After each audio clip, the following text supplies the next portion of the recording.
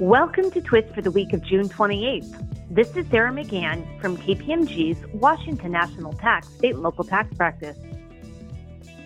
This week, we're covering a few legislative developments and some guidance issued on an upcoming sales tax holiday in Florida.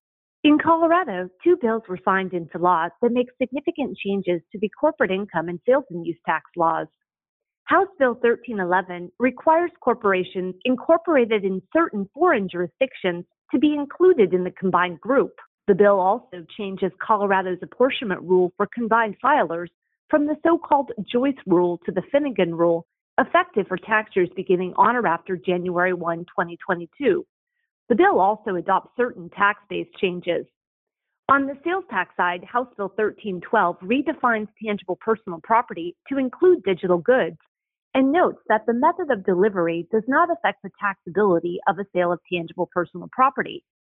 In addition, beginning January 1, 2022, a retailer is not permitted to retain any money to cover the retailer's expenses in collecting and remitting sales tax for any filing period that the retailer's total taxable sales were greater than $1 million. In Connecticut, Senate Bill 1202, which was recently signed into law, implements the revenue provisions of the state's budget. On the corporate income tax side, the bill extends the 10% corporate surtax for the 2021 and 2022 income tax years. In addition, the phase-out of the capital tax, which was scheduled to be completed by 2024, has been slowed. Senate Bill 1202 also authorizes a tax amnesty program to be held from November 1, 2021 through January 31, 2022, and allows qualifying restaurants to retain the sales and use taxes they collect during certain designated week-long periods. Until recently, under Vermont law for the 2021 tax year, forgiven PPP loans were includable in income and expenses paid with such amounts were deductible.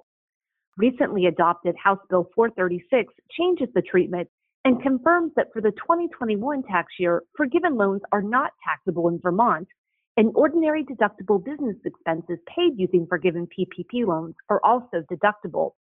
In New Hampshire, Senate Bill 3 amends the business profits tax law to exclude income from forgiven PPP loans. As a result, the New Hampshire tax treatment of forgiven PPP loans will mirror the federal treatment. The Florida Department of Revenue recently issued a tax information publication announcing the 2021 Freedom Week sales tax holiday. The sales tax holiday begins on Thursday, July 1st and ends on Wednesday, July 7th. During the sales tax holiday period, sales of qualifying recreation and outdoor items will be exempt from all or some portion of the state and local sales tax.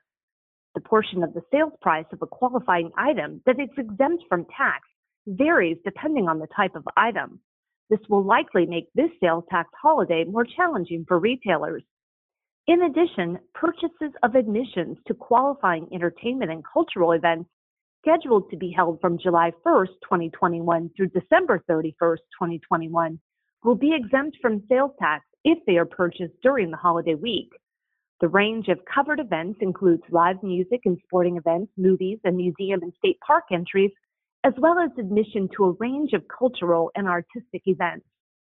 Thank you for listening to Twist, and stay well.